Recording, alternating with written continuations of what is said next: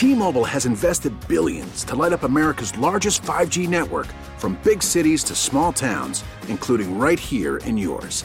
And great coverage is just the beginning. Right now, families and small businesses can save up to 20% versus AT&T and Verizon when they switch. Visit your local T-Mobile store today.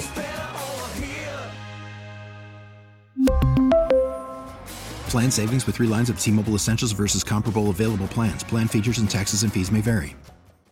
Now, with the MLB app, you can get baseball your way. Pick your favorite team, your favorite players, and get customized highlights, stories, and breaking news right on your home feed. Follow the action with Game Day, where 3D replays add another dimension. Plus, notifications can keep you connected to every pitch, every hit, every game. The MLB app. Baseball your way. Download it now for free from the App Store or Google Play. Blackout and other restrictions apply. Major League Baseball trademarks used with permission. Okay, I'm going to try and stop being such a turd about this and actually get this podcast going. I've been struggling, as you can tell, with me not uploading in like 10 days. Nerd talk, talking about nerd talk, yeah! Coffee grounds and filters and other cafe waste have long been used as compost, but now someone thought up the idea to use truckloads of the waste for reforestation, and it's working. Crazy. Read more at newatlas.com. Sure, the forest has to poop way more frequently, and its growth is stunted, but growing back 4 times faster is a big win. I'm not sure why it took me so long to get actually pumped, but having the cast announced for Star Wars Obi-Wan Kenobi is just the best. Ewan McGregor and Hayden Christensen both return. That means Darth Vader, let's go. As well as the actors for young Uncle Owen and Aunt Beru, whose names I've forgotten because obviously.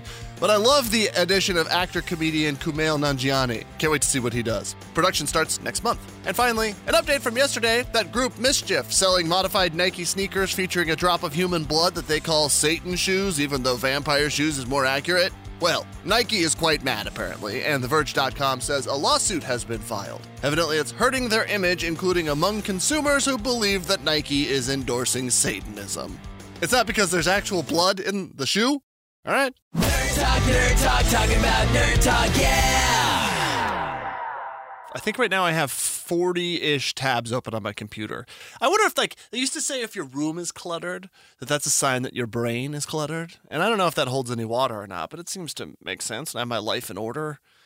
The surroundings around me are usually a little bit nicer. Then again, this is COVID times where we're at home all the time. Or at least I am. I don't know about you. Sorry to assume.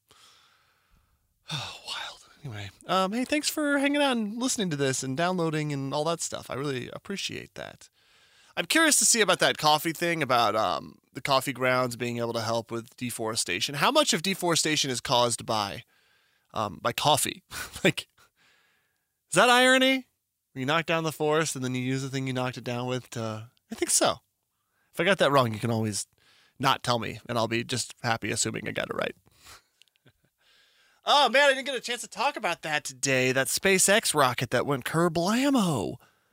I want to see the footage. Like, I wonder if they caught anything. At the time of recording this, they hadn't. But they sent up the SpaceX Starship SN11, a little test. It flies up to about 6 miles up.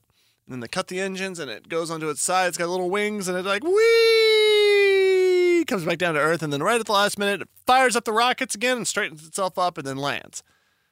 In theory. Yesterday, it tried to straighten itself up again and just went kerblamo everywhere. And I tell you, from far away, you see these explosions and there's a big fireball. It makes a huge noise and it's pretty intense. Someone had like a camera on like a tripod or something like that pretty close to the launch site. And the pieces that were like landing weren't just like going tinkle, tinkle, tinkle. It was like huge thuds and massive pieces of metal flying everywhere. I bet you the FAA is going to be pretty mad at them. You know, since they do it like right over a popular spring break site. Oh my God. All right. Well, cool. I don't know how to feel about a show from my childhood that I don't know if I really liked or hated. I can't tell. It was no Voltron, that's for sure. A show from my childhood is getting the live action treatment here.